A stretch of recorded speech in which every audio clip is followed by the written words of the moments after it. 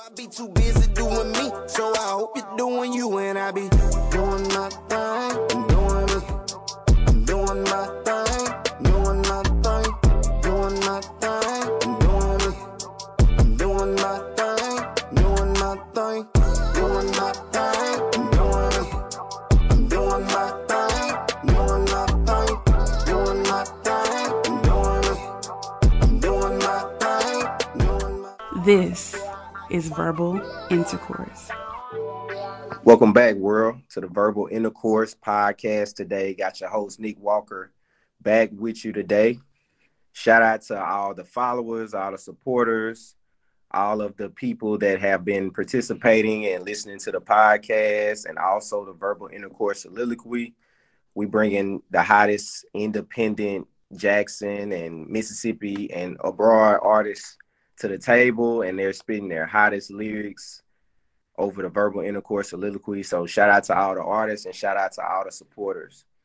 So today we got some special guests today, and we have a special topic based around Black History Month.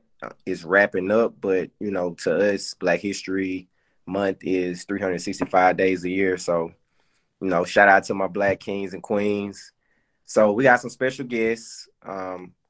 Shout out to Ariel Wilson, Haley Peterson, Jasmine McNair. These are three young, bright, Black female student doctors. And shout out to Paul Assad. He's a dentist. Shout out to myself. I'm a physical therapist. And today we're going to talk about a very relevant topic and a very important topic based around being Black as a threat, or is racism a public health crisis? Well, it is a public health crisis, but we're going to basically talk about that topic today. So we're going to get right into it because, you know, I don't want to take up too much of y'all time, and I feel like we could write a whole encyclopedia on this topic. But to start off, I'm going to just throw out some statistics. Black women are 3 to 4 times more likely to experience pregnancy-related death than white women. Black women are more likely to experience preventable maternal death compared to white women. Black women's heightened risk for pregnancy-related death spans, income, and educational levels, and also Black people as a whole are 3 times more likely to be murdered at the hands of the police. So that's one set of statistics. And then I'm gonna go to this other set of statistics. Black dentists, only black people only make up 3.7% of dentists. Black people only make up 2.6% of physicians. Black people only make up 7.3% of medical students. And Black people only make up 5% of physical therapists. So all of these statistics, you know, when I found them, I thought, you know, those were crazy numbers, but, you know, I'm not blind to the fact that, you know, us on this panel, you know, we are a minority in the positions that we in. And I'm sure y'all see it on a daily basis on how, you know, the majority of the people in the fields that we are in don't look like us. So I'm going to get into my first question, and I'm going to start off with Ariel because you look like you ready to answer a question. So, so as and Ariel is a Black medical student.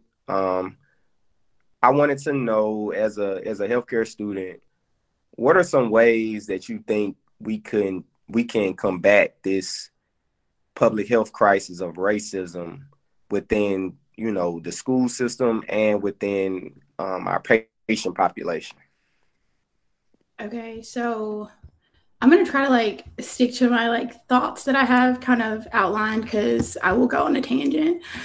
But also, Nick forgot to say that we're all single. I would like to put that out there. He tried to play all of us. So basically, my go-to response for addressing we're going to call it a crisis because that's what it is. I mean, obviously, there's a need for people who look like us who practice medicine, but also I think my go-to response is education. And not in the sense of a textbook, because I know y'all thinking like, oh my God, like education, no, I'm not like that. I mean it in the sense that like we have to address the true cause of the issues, which in my opinion are deeply rooted in the system.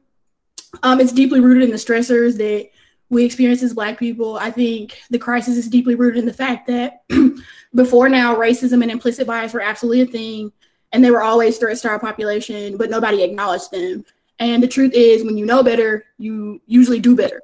And I think a lot of the individuals who are disproportionately affected by the things that you talked about earlier from a health perspective are in a lot of the cases doing the best they can with the resources they have. And I truly believe that if people knew better, they would do better. Now, we're always going to have people who care, but who don't care, but there are people who do care at the same time. So I think addressing the root of the problem, like, you know, having Black physicians, accepting Black students, accepting Black PTs, and just really like staying in tune and staying in touch with their community, because we have like a really special opportunity to take care of our people. So I think it starts with addressing the issue and then also putting people out there who look like the patient population that we're trying to take care of.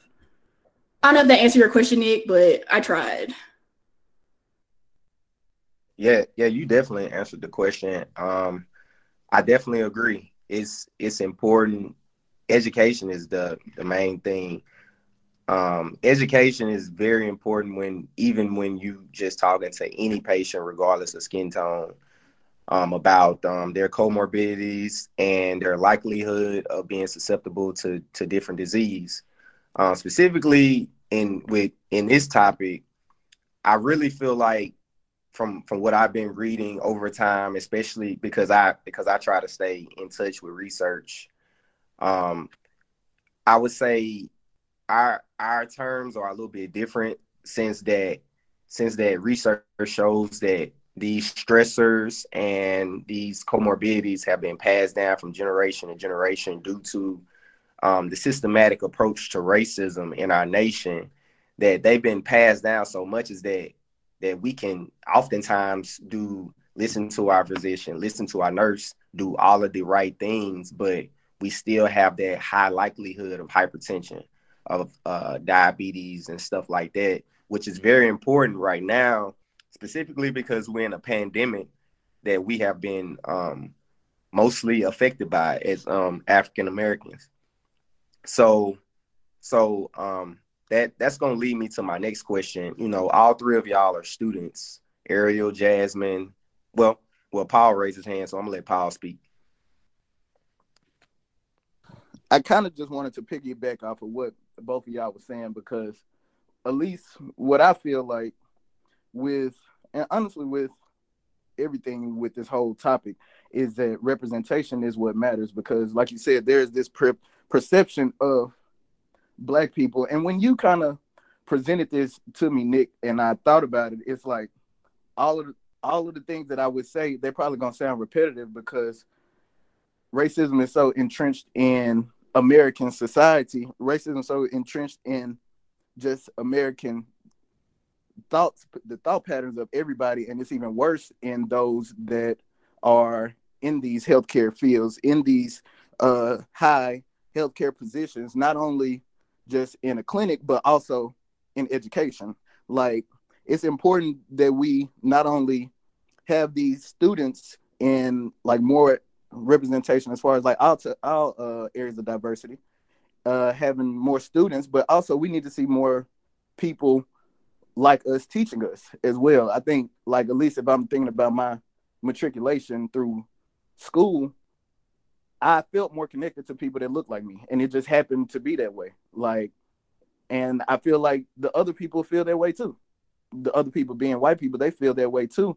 And so therefore there's probably that lack of respect, and there's that just that same entrenched thought that's been in them about that. Like, these are thoughts that the people now are sharing with their grandparents. Like, their grandparents felt these same ways. And I mean, we see it in so many ways, because they even wrote textbooks and stuff like this way back when about how Black people were a lesser they felt like we were a lesser species, even though we all human. So ever since way back when they write these textbooks, those same types of thoughts have been, have guided them, and thus they feel like we don't belong in these spaces. So their representation is what I feel is the most necessary as far as at least combating or trying to combat this public health crisis. Yeah, I definitely agree. Representation is, definitely the most important thing. You have, like you said, you have to put more of us in these particular seats and in these positions. And it's tough because, I would say a few of us have a seat at the table, but even some of those that have that seat at the table, they don't necessarily help out their brother, their sister, or somebody that's just trying to come up. Or even worse, they may be powerless. Yeah, or even worse, they may be powerless. So it's a tough situation, because I know, when I was in physical therapy school, we had 50 students, we had 7 of us, but then you look at the class underneath us, they had 1 Black person out of 50, which is, like that, like that's like lawsuit type of like you should get a lawsuit over that, So that's gonna lead me to my next question. Jasmine and Haley, they both students in medical school as well. So I wanted to ask both of you this question: how do you personally cope with the stress of medical school and the possibility of working with patients? Because the stress, like I said, leads to those comorbidities. And, I know, and, I had stress in school. I know y'all got tons of stress right now since y'all in school. So how do y'all cope with that? And also, how do y'all cope with being a minority, a Black woman in class? How do y'all cope with that? Go ahead, Haley.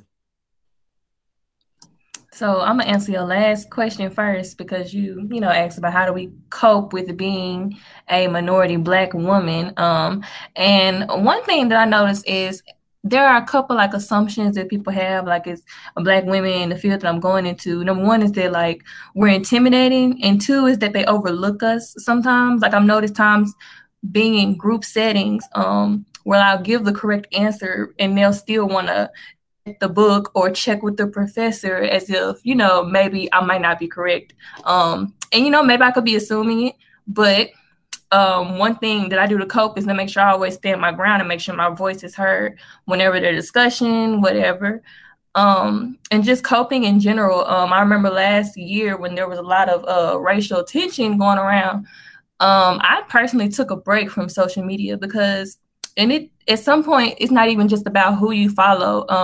Sometimes there are a lot of like negativity on your timeline. And at the time, I'm still in school. I still have like the stress from my exams. And, even though you want to, be more a part of a movement or something, you have to remember like, let me like take a step back and focus on myself right now. And then I can get back. And it's hard because, as students, I feel like in my first 2 years of med school, like all we do is like textbook studying. So at some point I started feeling like worthless to, the cause of like helping other minorities and stuff as a student. So it's always the feeling I need to do more, but at the same time, I have to remember what my responsibilities are in the role that I'm in. So I think that might have answered some of your questions.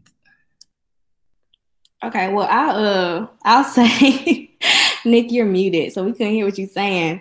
But I think what I'll say helps me with coping is I'm from Jackson, so I'm from here. And I think that's a blessing in disguise of like me coming back home to do medical school, because I'm able like to go to my parents' house or go see like my family, go see my granny. And that helps me like stay level-headed, and that just gives me like kind of a relief. That's how I cope with the stress. I go see my parents every Sunday, like for Sunday lunch. My mom always cooks. And I'll go see my granny and my aunts and my uncles when I have time. So that's been helping me as far as coping with the stress. Being a minority, so I went to a majority white school my whole entire life from literally when I was 3 to 17. So I was used to being a minority. And then I went to an HBCU and I came back. So it's not like a new thing for me to be like the only Black person in the group or like the only Black girl like in the class. That's not anything new for me. But I think that I just know knowing yourself is the best way, I feel like, is coping in situations like that. Having good morals, being deeply rooted in like your faith, that helps a lot because I mean, I don't say this in a negative way, but they will try you. They will try you. And it's not, and I think a lot of it is just because they're not used to interacting with Black people. And I know like that might sound like weird because like we live in a world where Black people are everywhere, but there are literally some white people who have never like had a conversation longer than like 5 minutes with a Black person. And some of those people are going to be your future physicians. So I think that, I guess like just being very rooted in yourself, knowing yourself, getting a good group of people. Like I know for us, there's 10 Black students in our class and we're all close and we help each other out and we support each other. That's very important. So yeah, I would say that as far as coping and stress and stuff. Okay, go ahead, Ariel. Okay, so I raised my hand because I feel like I'm probably one of the more lenient people when it comes to stress. I'm known to take a break, and I think that the reason why I do that is because the situation that we're in is really, really stressful. Now, first year I really struggled with stress. Second year, I started telling myself at the end of the day, no one is going to care about you more than you care about you. And I think that in comparison to a lot of people that I'm in school with, that theory has really stuck with me the most. I think medicine is one of the few, now not the only career, but one of the few careers where you see people like completely neglect themselves for the greater good. And I'm not saying that medicine is the only career, but that's just the career that I'm in. And I mean, I see people, you know how Carisha says stressed and depressed about a piece of degree? Like we be really out here going through it. But I think for me, I had to get to a point where I was like, you know, maybe one day you'll love what you get to do, but you also got to love the idea of enjoying your life as well. And that's not something that you just wake up and do. Like that's a process. So I started this process in med school where I was like, all right, sis, like this your job, this what you do. But at the end of the day, you got to enjoy your life. And so obviously I had my struggles, but at the end of the day, I ain't going to be too terribly stressed about it. And I think I know now that before I'm a physician, I'm a person. And like the problems that we are talking about is a world burden. It's not an aerial burden. So all I can do is the best I can do to know the most I can to take care of as many people as I can. So that's with the stress. Yeah, I would say Ariel helped me a lot with that because Ariel's known that she will take a nap. Like Ariel has no problem with taking a nap, and it'll be random. It'll be in the middle of the day, but like she really is about like self-care first because I mean honestly if we're not good mentally we're not productive. It's not helping anybody. We're only hurting ourselves and our future patients. So yeah, girl, take a nap. I'll say that. Yeah, for sure, because it be people dying in professional school, like literally stress kill them, heart attack, you know. Go ahead, Haley. Look, I was just gonna say, couldn't have said it better, Ariel and Jazz, because burnout is very much a thing, and it happens to people when they neglect themselves, when they give too much of themselves and forget to give back, to themselves and just like take a break or just like, prioritize the right things, surround themselves with the right people. Like these are like things that seem kind of small, like just the circle you hang around, but that all contributes to burnout. Like I was saying, like I took a break from social media. That's a very small change, but it made a very big difference. Like what you put into your body is like really important. So yeah, taking breaks and keeping the right people around you, stuff like that. And Paul, I know you kind of have like a different experience right now because, you in your residency. So tell me how, I know you just came from working out from the gym. So I'm sure that's, one of your ways to cope with your stress of, being a minority in your field. So talk to me a little bit about how you've been able to cope with it and maybe how you was able to cope with it when you was in dentistry school. All right, I will say like more so kind of like what starting off with it, I started, well, like Jazz said, she was with a white school going up through high school up until college. It was the opposite for me. I had been at JPS, went to HBCU, and so coming to UMC was a shell shock for me. Like, even like people above me, well, it started out and it ended that way, but it started out as 5 minorities in my class, and it ended, I think, with like 6. But our class is 40 people, so essentially that's a small percentage. So me looking around and not seeing a lot of people like me, it definitely was a shell shock. So I kind of stayed to myself at first. And one thing about me, kind of like what Ariel said, I try not to let myself stress over too much, because if you let yourself stress too much, you're not gonna be productive. Nothing else gonna be retained. So throughout dental school, I mean, I tried to wholeheartedly stick to the fact that I didn't want to study on Fridays and Saturdays. Those are gonna be my personal days. Like, I wasn't gonna pick up a book. I wasn't gonna pick up nothing. Like Friday, Friday after school, that's me time. Saturday, that's me time to have fun. Sunday, I'll pick up a book. I'm gonna get back ready, get back rolling. The only times I probably broke that was during board studying, but that's board studying. You got to do what you got to do for that. But yeah, trying to have these healthy habits. Some habits don't always be too healthy, but some type of coping mechanism, like you said, like working out, something just to make you feel good. And I work out also because I like to eat good food. Me eating can be something that I sometimes find is, hey, that make me feel better. For real, for real. So like trying to develop these healthy habits, I recently starting to, I guess, come to terms with the fact that some of my other habits ain't always as healthy. But hey, those are also, I just gotta say, those are some coping mechanisms. So I mean, trying to see that I'm the minority, I kind of just resolved to the fact that I know we've all heard this. You got to be twice as good to get half as much. So, I mean, that's something that motivates me too, because I want to be that person that is like, okay, yeah, he this, that, and third, but you can't deny his talent.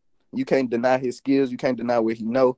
Like, I want to be undeniable in that sense. So that's something that pushes me, and especially motivates me when I know who my counterparts are. I see who my counterparts are, and they a lot different than the people that I'm used to seeing. So that was something else that kind of pushed me as far as like being a minority in those spaces. For sure. Yeah. I definitely know what you mean. I feel like we as black males, we kind of have to, even be better, because I feel like intellectually, when we go to these spaces, black women intellectually are looked at on a higher level than black males, when we get to these spaces. And I want to go back to what Haley said about the group work, especially when I was in PT school. you know um I was the type of person in groups that, if I tell you, I think this is the answer, or this is the right way to do the research or whatever. And, I start out every group on a clean slate. But as soon as I feel like my opinion is being taken lightly, I would literally just shut up for the rest of the time on there. I have all the right answers and just be like, you know what?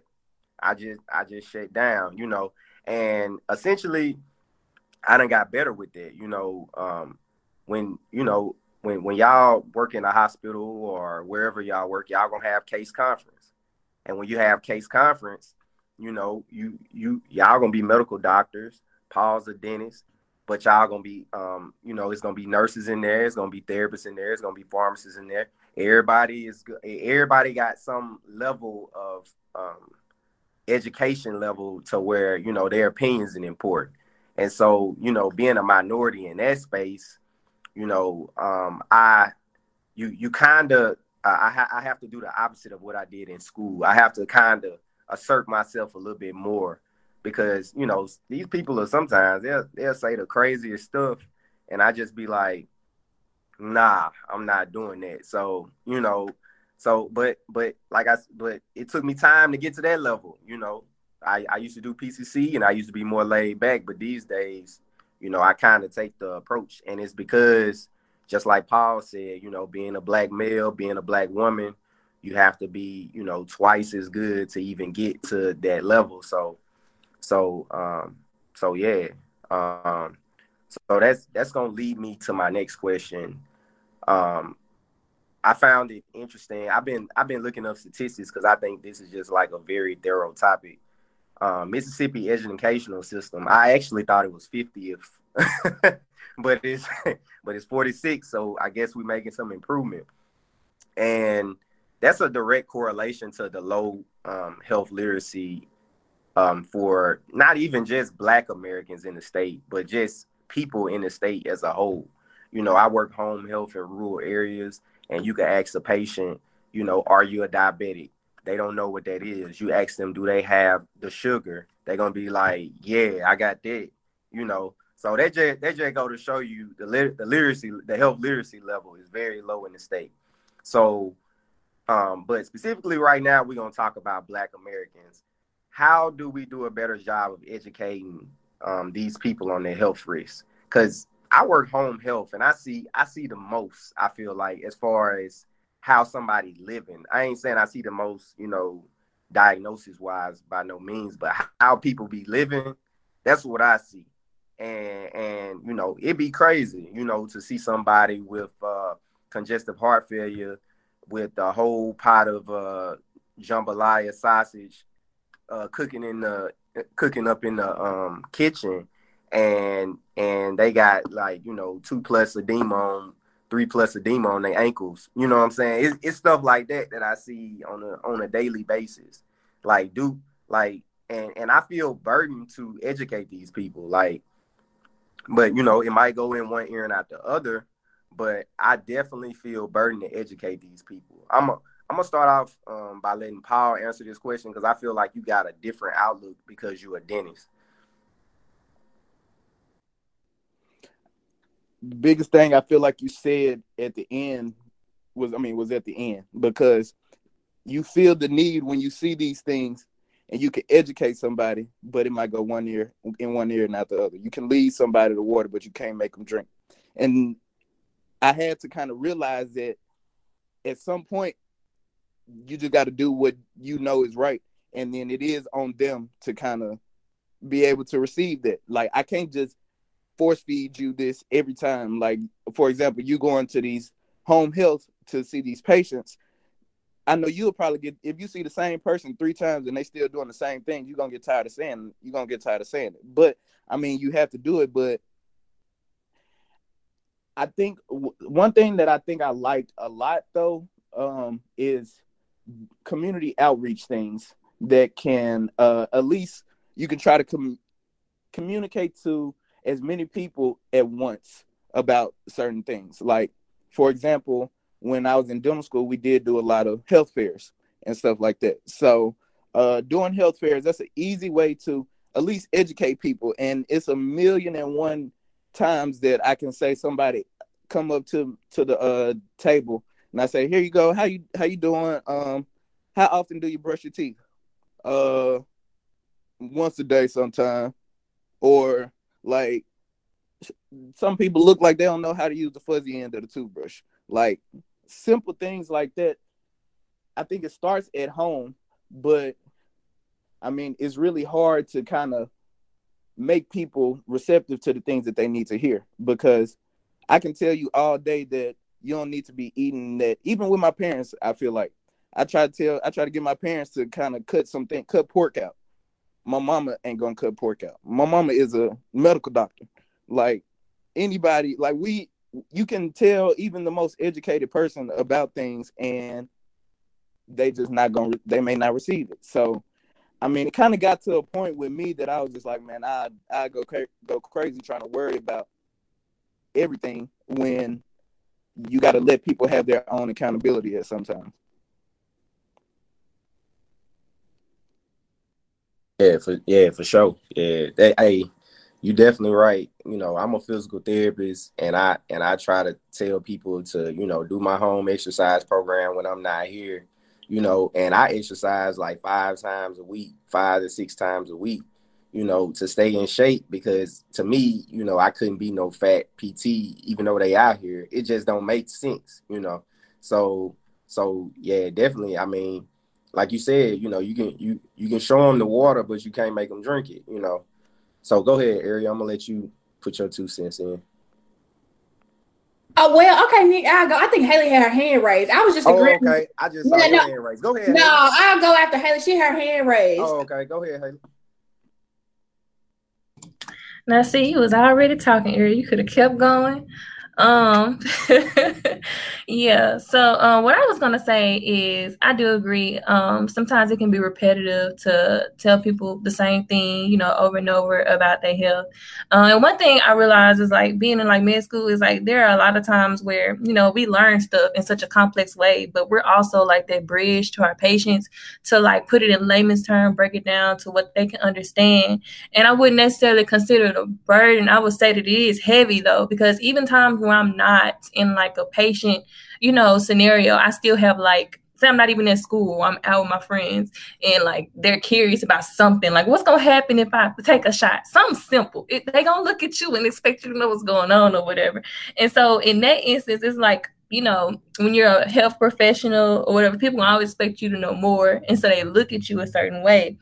And so that comes into place. Like, for example, I work with the Jackson Free Clinic, and we have a community health outreach program. So it's similar to what Paul was mentioning, and they do these like health screenings and things. With the community health outreach program, we do things like blood pressure, BMI, blood glucose, and we do that on site. And you would be surprised how many people like don't understand, well, what does it mean that my blood pressure is this? Or you take their finger glucose and they're like, okay, so what does that mean? Is that high? Is that good? And, you know, you got to put it in terms like, you know, break it down for them, because some people really just don't know. And just like I said, you can tell them everything, but it doesn't mean that they'll like listen to your advice. One scenario I had one time, I was doing a finger stick of glucose on somebody, and that just tells like what your blood sugar is. Like if you haven't ate, it's supposed to be a fasting. And I think she was fasting, but she was at the gym, and we're doing a community health outreach program at the gym. And so she said she was fasting, but according to her finger stick, she was like pre-diabetic or whatever. And you know, I didn't want to say, like, I really couldn't diagnose her. I'm not a doctor. I'm a student. So I would just tell her to follow up with her doctor.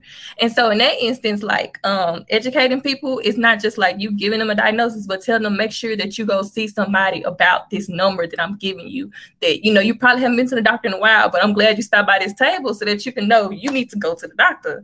So, yeah, I said a lot of things, but yeah. Yeah, I think you definitely right. Especially, I like the point you brought up about the communication, how you talk to your patient.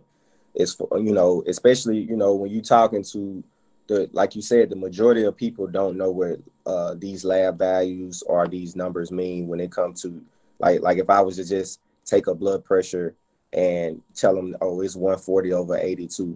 They usually ask, oh, is that good or is that bad? You know, even though you've educated them, you know, hundreds of times about the numbers, they're not going to remember. And a lot of times when you go in, when you have patients and you use these big words, which I've seen a lot of healthcare professionals use these big words, that these are intimidating to the patients, you know, especially and a lot of times when, you know, I walk up in a house and these patients are Black, they be relieved to see me, because they might have had a professional of a different race to come in there and not show them the respect, use big words, because they can't relate to the patient. So it's just one of them things, you know, that is very important, you know, the words you use and how you come off as a provider. Go ahead, Ariel. Oh, okay. So, Nick, you made a really interesting point when you were talking about like it's the way you talk to people. I think like as young healthcare professionals, like we have an interesting opportunity. And I've seen it like recently in a setting as a student, like being the Black person in the room makes all the difference. Like we just communicate differently. Like it's a way that we talk to each other. And it's like a different kind of connection. And like, no offense to like white people that listen to the podcast or whatever. It's just, it's different. And I think that it's noticeably different, like the white people.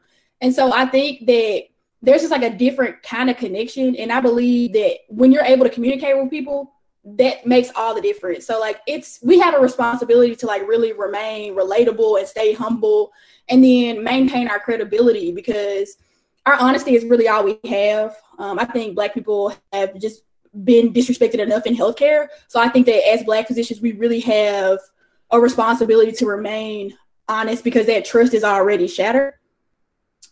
And I think Haley is doing a really good job with community outreach. That's been like a really big thing for Black History Month. And y'all are talking about opportunities to like educate people.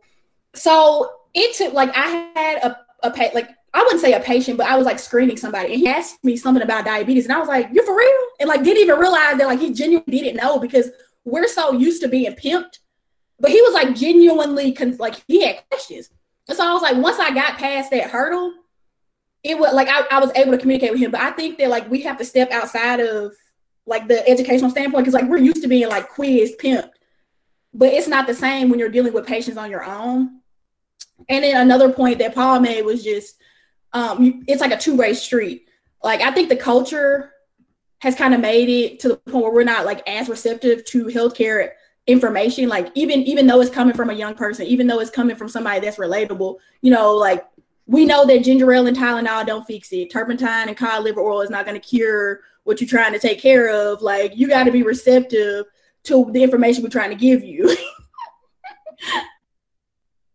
Hey, I don't care what you work. That ginger ale work. I don't care what you say. That ginger ale shit work. On everything. Hey, go ahead, Paul. I see you had your hand raised. I kind of like, once y'all started talking about this communication thing, because it makes sense, but it was something that I've been kind of thinking more so, because like one of the assistants at the residency was telling me about this. They were like, "Oh, he got his voice on." So I kind of wanted to ask y'all, I mean, with you, Nick, I feel like you probably don't do any of this at all, but do the people that y'all see, or for like the medical students, or when y'all are interacting with these other patients, whether they be Black or white or whoever, do y'all do any type of code switching? Do y'all find yourself talking, sounding different, or you know, because I had to sit back and catch myself, because there was a couple of times that I feel like, oh dang, I do have that, what they call, he got his voice on. I did have that voice on, but I know it'll be some other patients that'll walk in and I'll be just straight up with them. Like I'll talk to them just like I'm talking to all of y'all right now. Like, do y'all code switch? Do y'all feel like we should, or do you feel like there's a reason for it? Because I feel like there is, because obviously I inherently do it without even thinking about it. But do y'all think it's something that at least makes these, I guess, things that we try to educate these patients on, make it more palatable for them? So I just wanted to know about that. All right, so I'm gonna answer this question because that's like a really great question. But I'll say this: that question kind of reminds me of, I would say all of us had kind of structured parents growing up. Yeah. So it's kind of just like, you know, my parents not allowing me to get braids or not allowing me to get dreads. Professionalism is rooted in racism.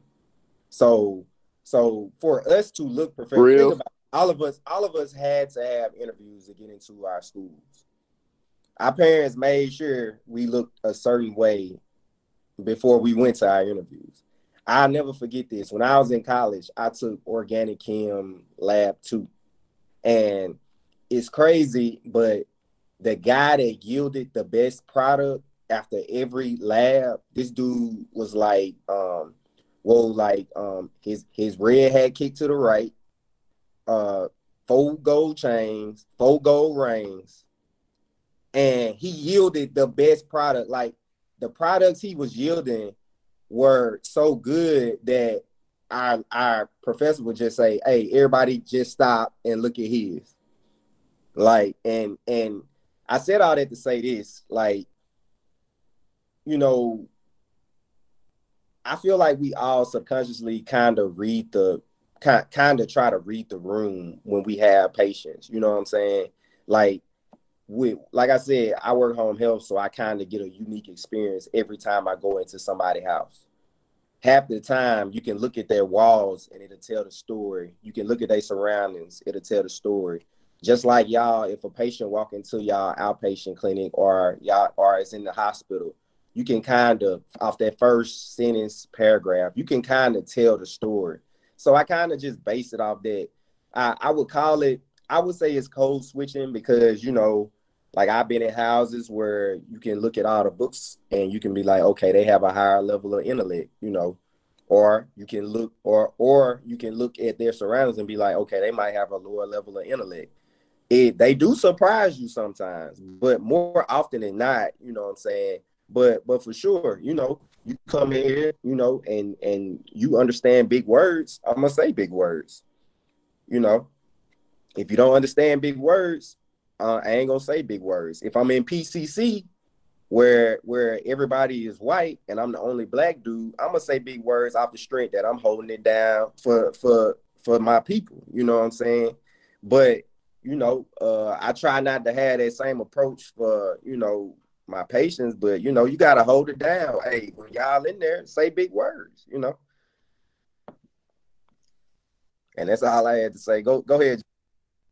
Okay, I just wanted to say because like I remember I was talking to our friend Kiera, who's also in medical school with us, and we were talking about code switching and how really it's like been embedded in us as Black people because it's a way of survival. You know, like for us to get hired, to earn more money, to become more educated, we have to like assimilate into white spaces, you know.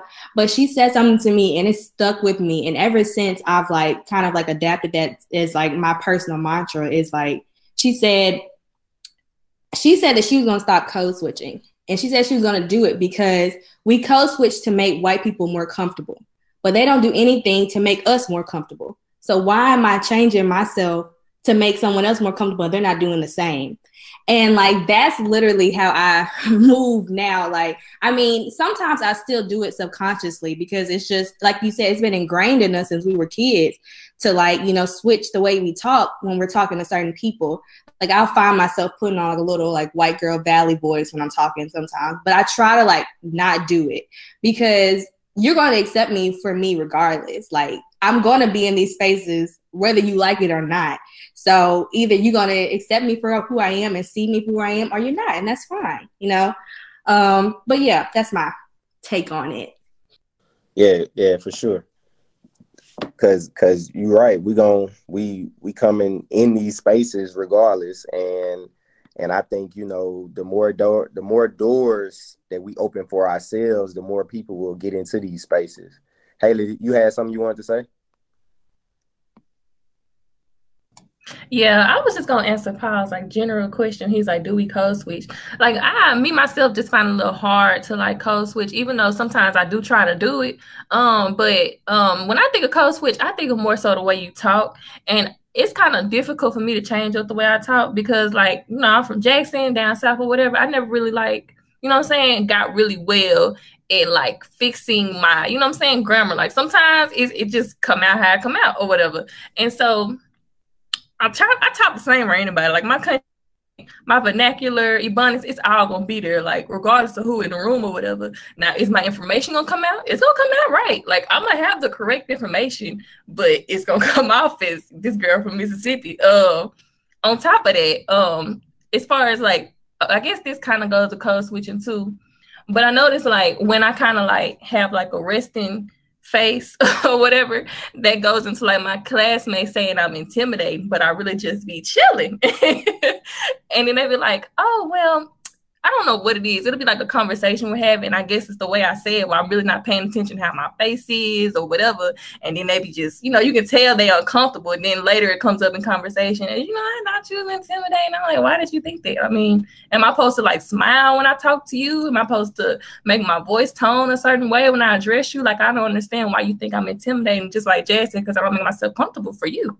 So yeah, but as far as like being around like superiors or something, there's always respect that comes with that. But when I'm talking to somebody who's on the same level as me or whatever, like I'm gonna talk to you like you on the same level with me. Like no disrespect, but yeah. Yeah, and Haley, I definitely agree with you, especially when it comes to that intimidation. I think honestly it's due to, me and you, we both got darker skin tone. So so I think that definitely subconsciously plays a factor even with, other black people. It's just like I seen a meme the other day. They was, they was talking about how a dark skinned dude would say something in relation to a light skinned dude. So and it's always the dark skinned dude is harder than the light skinned dude, or the dark skinned woman is harder than the light skinned woman. So I think they just subconsciously got a really big. I think that's a really big reason on why that happens. Go ahead, Ariel. Nick, I gotta ask. So the dude who was wearing the chains, was it Odie? Was it Odie? This dude that was wearing the chains that was in organic chem lab with me. Like Wow. this dude was probably the best organic chemist I had ever been around. And I just was like, it was crazy because I feel like we all judge subconsciously. So you look at this dude across from you, and mind you, we in undergrad, so undergrad, it look different from grad school. You're gonna be by some people that don't never pass organic chemistry. That be the end of their road.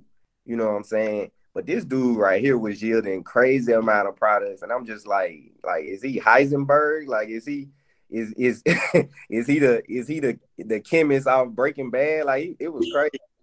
But I thought you were talking about PT school. My bad, Nick. That's why I was like, was it Odie? Was it Odie? But no, you're talking about undergrad. My bad, Nick. My bad. but that's gonna take me to my last and my final question. We all out here in the COVID pandemic, and we all been affected in different ways. Especially Black Americans have been disproportionately hit by the pandemic. We've lost a lot of Black lives, and it started in 2020, and it was at the same time of probably the biggest racial tension that I had seen since I've been living, as far as, the death of George Floyd, which was probably the biggest. I would say that's probably the biggest public killing of a Black person since, like, probably the 60s, like, Martin Luther King, Malcolm X. It had a crazy impact of, like, Emmett Till. Like, I feel like it had an Emmett Till type of impact. And it caused hundreds of cities across the US to declare racism a public health crisis. Like that. And what's so crazy about that is that, I don't know why they keep doing all these public health these public health publications to prove the exact same thing on how dangerous it is to be Black. It's like thousands of publications and ain't nothing changed yet. But that's gonna lead me back to, the bigger thing at stake, the COVID vaccine. A lot of Black people, especially, are opting out. Even the healthcare professionals. I know a Black medical doctor in Jackson right now that told his patients not to take it. I ain't gonna say no names, but that told his patients not to take it. And we have been affected, the most by COVID. Due to the comorbidities that we have, due to systemic racism that has traveled generation and generation and generation. So, but I would say this: the people that feel like that, Black people don't really trust the healthcare system. And I think that's why a lot of Black people don't go to the doctor. Like, people my age don't really go to the doctor. I try to go at least twice a year. People our age don't go to the dentist until they get a black tooth, or or their mouth start hurting. So, but due to unethical things happening to Black people, not just in America but across the world, and the Tuskegee experiment that everybody seems to misquote all the time. can you blame them for opting out of the vaccine? And how do you personally feel about the vaccine? I'm gonna let Paul go first. All right, I'm gonna say, thinking about, of course, history, and I kind of mentioned it a little bit earlier in when we were talking, but thinking about history, yes, like you said, Tuskegee experiment, Henrietta Lacks, pretty much a lot of these things that we have now, smallpox vaccines, a lot of these vaccines that we have, they were tested on black people. Like more than just the syphilis of Tuskegee experiment. A lot of these things that we have today, they're tested on black people, and black people didn't even know what they were getting. Thankfully, some of these things worked, but some of these things didn't work. So there is that distrust that has been in there in society for many, many, many generations. I feel like now, like you said, a lot of people, even our age, don't go to the doctor. I ain't gonna lie. If I didn't have to do we had to do like a little physical checkup or whatever before starting this residency. Before then, I probably hadn't been to the doctor since early undergrad. Like I didn't have a need to, and it ain't even like I ain't had no health insurance coverage, but I know that's a big thing that stops a lot of people in a lot of demographics not having that health insurance coverage. If we had universal health care, I feel like there might be a little bit more of some type of trust, because people may feel like, okay, it's at least, it's not going to be as expensive to go seek out this treatment that I need. Because some people need more expensive treatment, but they scared that they don't want to go get their surgery. They don't want to have to, who's going to pay for it? Like that, I've definitely heard people talk about that, especially in Mississippi, we're in a poor state.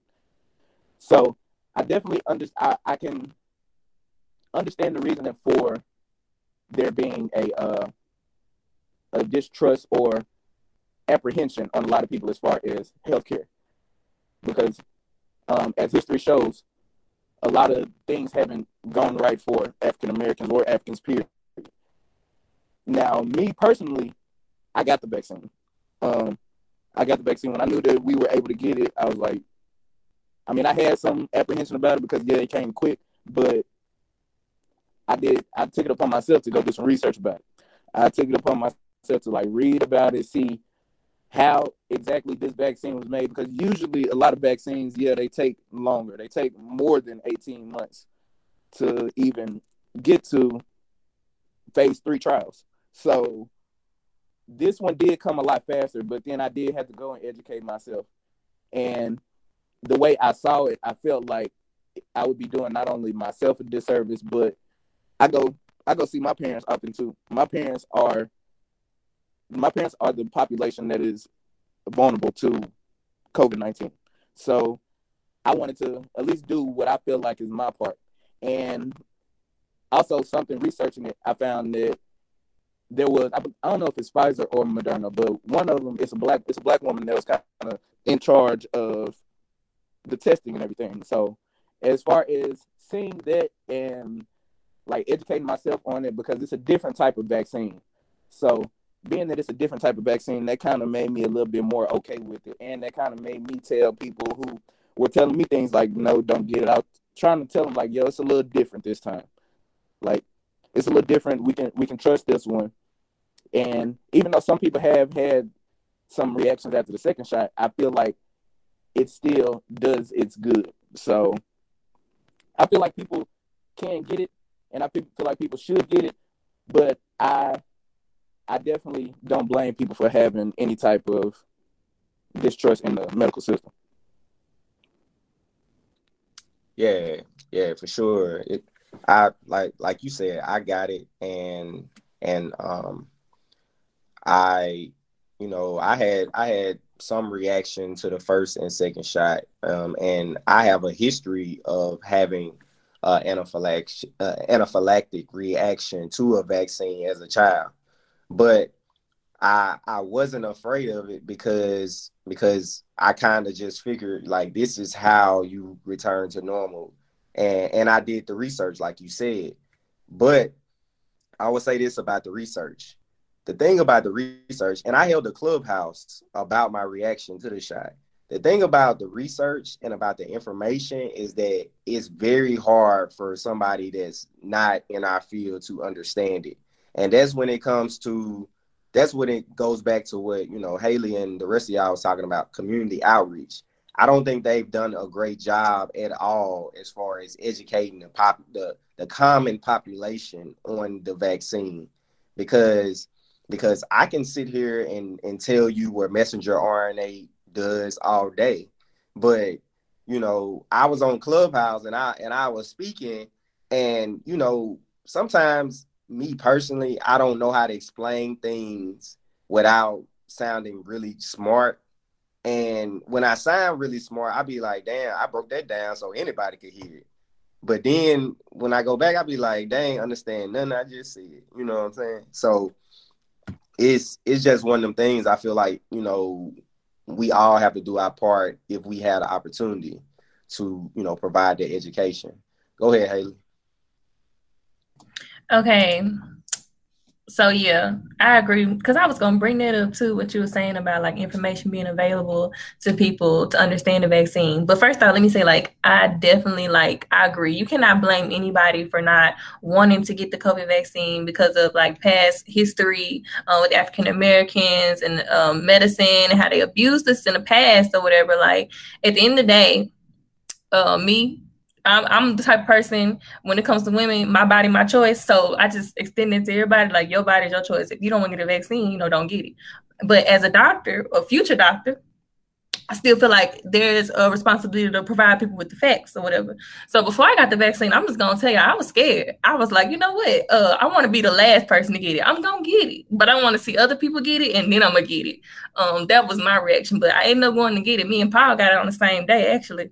But I remember I was just like, my heart was racing when I got the vaccine. It wasn't the vaccine. I was just nervous. Like, I was like, okay, I can't believe I'm doing this or whatever. But I got it or whatever.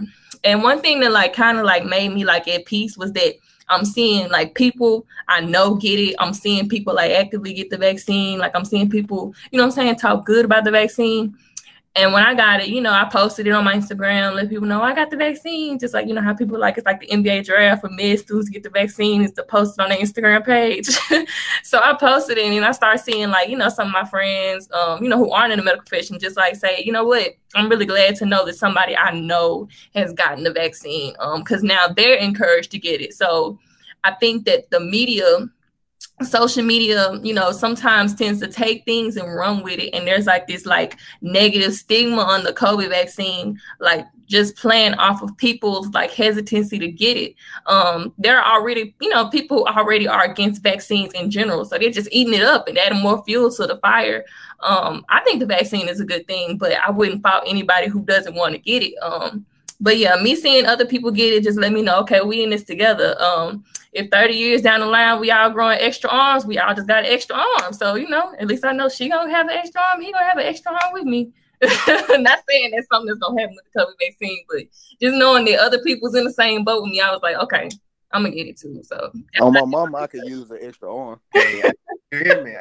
I was gonna say I can hold a third margarita, but I'd be outside though. So we all gonna have extra arms and stuff. Yeah, so just like what Paul was saying with saying it's a little different now. There is a black woman that I can't remember which one she was involved with, and I feel bad because I feel like I should really know that. But knowing that there are black people who are actually working with the vaccine should encourage people to although there's this distrust because of this tainted history of black people and the medicine and stuff Tuskegee and Henrietta Lacks, that was informed consent was just out of the question. There's more of that, even though they don't understand the research. Before you get the vaccine, they give you all this information. Can y'all hear me? What's that noise? Y'all can hear me? Okay. Well, yeah, like I was saying, they give you this information so that you can try to understand what's going on. All right, go ahead, Ariel. Put it on mute, Pop. Okay, Nick, I'm gonna go ahead and go, even though Jazz had her hand up first. But you asked, can we? My fault, Jazz. You asked, can we blame people? And I'm like, no, I don't believe in forcing people anything. I don't force people. I don't force ponytails. I don't force nothing. Like, I'm not forcing nothing. That's not good for adherence. That's not good for positive relationships. Like, my job is, like Haley said, to give everybody the all the information, all the pieces, and then move forward. And I like Meg the Stallion. I really strongly believe she said you never ever got to push them for a thing. They already made their mind up before they came. Them people already have it in their mind that they're not going to get. She said the other words, Jazz, but I remixed it because I can't say that. But anyway, as far as how I feel about the vaccine, Nick, I was so ready to go back to normalcy that my immediate thought was, bro, I went to Ole Miss. I went to school with people who didn't wash their hands or their feet. I worked in we did gross lab, like we did some dirty stuff out here. This vaccine, it's okay because for me it was I would rather deal with the potential long-term complications of like whatever the vaccine was than to deal with whatever complication was gonna come from COVID. And that was just my logic. And so I was okay with it. I didn't want to hop in front of people because I felt like there were people who needed it more than I did at the time because I wasn't in the hospital as frequently. But as soon as I found out that people who had people in the hospital had access to it and it was an option for them, I immediately signed up. So I was ready for it. Yes, that's just my thing. Sorry. Yeah, for sure. You know, like you said, I got it as soon as it was available because I had COVID in November, and I knew, you know, it's a level of unpredictability with having COVID in relation to having a vaccine where they specifically tell you, okay, these are the side effects written down in bullet format. So that's what I normally tell people, you know, you want predictability or you want unpredictability. So go ahead, Jazz. I was just gonna say, I don't know if y'all noticed, but like Dr. Fauci has been doing a lot of like press with like Black media. Like he's been going on like different podcasts and like radio shows and all that kind of stuff because he's trying to reach Black people and like tell them that it's okay, that the vaccine is okay and that we should take it because like Nick said, like we're not Black compared to other races, we're not taking the vaccine at the same rate. So for me, I'm fully vaccinated. I think all of us here are fully vaccinated. And I was like, Haley, I was a little hesitant at first because thank the Lord, I didn't ever catch COVID. So I was really scared about getting the vaccine because I thought that it was like going to give me COVID. So, but I remember my dad was one of the first people to get it. And I guess like he has a suppressed immune system. So watching him get it and him being okay, that kind of gave me the courage to go ahead and go get it. So I really do encourage anybody who's listening to go get it because like we've been saying this whole time, like we are more likely to die from the disease. And I would rather you get the vaccine and have like maybe some of the symptoms, which is just like a fever. You might have a little aches and you might have some congestion and cough versus like what you could have if you got the disease, which is you could be on a ventilator, you could lose your taste, you can lose your smell. And there's a lot of other symptoms that we don't know about yet because like this disease is just crazy. And there's so many different variants that's coming along with it. So, and also I want to just say one thing about Tuskegee experiment. I went to Tuskegee University, so like this is something that we really talked about a lot. But I want to just make this clear that for the Tuskegee experiment, the participants in the experiment were not given syphilis. They already had syphilis, and they were working. The doctors were working on a vaccine. The Tuskegee experiment is important because it's about ethics. It's not about like them getting the disease and all that kind of stuff. It's about ethical. During the experiment, they found the cure for syphilis and they never told the participants about it and they never gave them the treatment. It was unethical. So stop using it for your argument to not get the vaccine because you're not citing it correctly. And that's all. Hey, I couldn't have said that better myself. You know, like during all this time, I've been hearing the craziest logic and the craziest, hotel conspiracy theories. Like it's ridiculous. And I find myself getting into arguments with people that I don't know online. Like I feel like it's every Thursday I find my way to doing it. I be like, who can I bother today? Like who, like, real talk. It's frustrating because it's like these hoteps, they care about Black people and advancement of Black people, but what you're doing is holding Black people back because you're literally putting their health on the line. And like, you can't care about Black people if you don't care about them in their entirety, which is like their health, physically, mentally, spiritually, all of that. So like, I've gotten mad one time because it was with one of our church members, Nick, and she was just like spreading really bad false information. And I really wanted to say something, but I held my tongue because I just feel like she don't know no better. But yeah, like, no shade, but like, she just doesn't know any better. She really doesn't. So I don't get into it at all. When I see it's usually I see it on Facebook, but nah, I get into it. I be like, nah, that's false. And then they try to come and say, you ain't holding it down for Black people, this, that, and the other. I be like, whatever, dude. You know what I'm saying? That's crazy. Go ahead, Ariel. That's a long story. Well, no, I just wanted to make note of the fact that nobody really, like, we talked about the vaccine, we talked about how we got it, but I just wanted to kind of explain the concept of vaccines. So like, the concept of vaccines are pretty much to trick your body into immunity based on simulation of like a prior infection. So your body thinks that it's already been infected, essentially. And so you either get immunity, or when you are infected, you have milder symptoms. So that construct applies to the COVID vaccine. And as far as the side effects that people were seeing, the vaccine mimics the infection. So if the actual infection doesn't cause your arm to fall off or your face to go numb, the vaccine is probably not going to cause that. And so I just kind of wanted to talk about that because we kept talking about like, oh, we got it. But I don't think any of us talked about the actual concept of the vaccine and like how it works. So that's just like a snippet on the vaccine itself and then the concept behind vaccines. I hope I explained it like, in clear terms, so nobody's confused, because we're like advocating for the vaccine, but we haven't really told anybody how the vaccines work.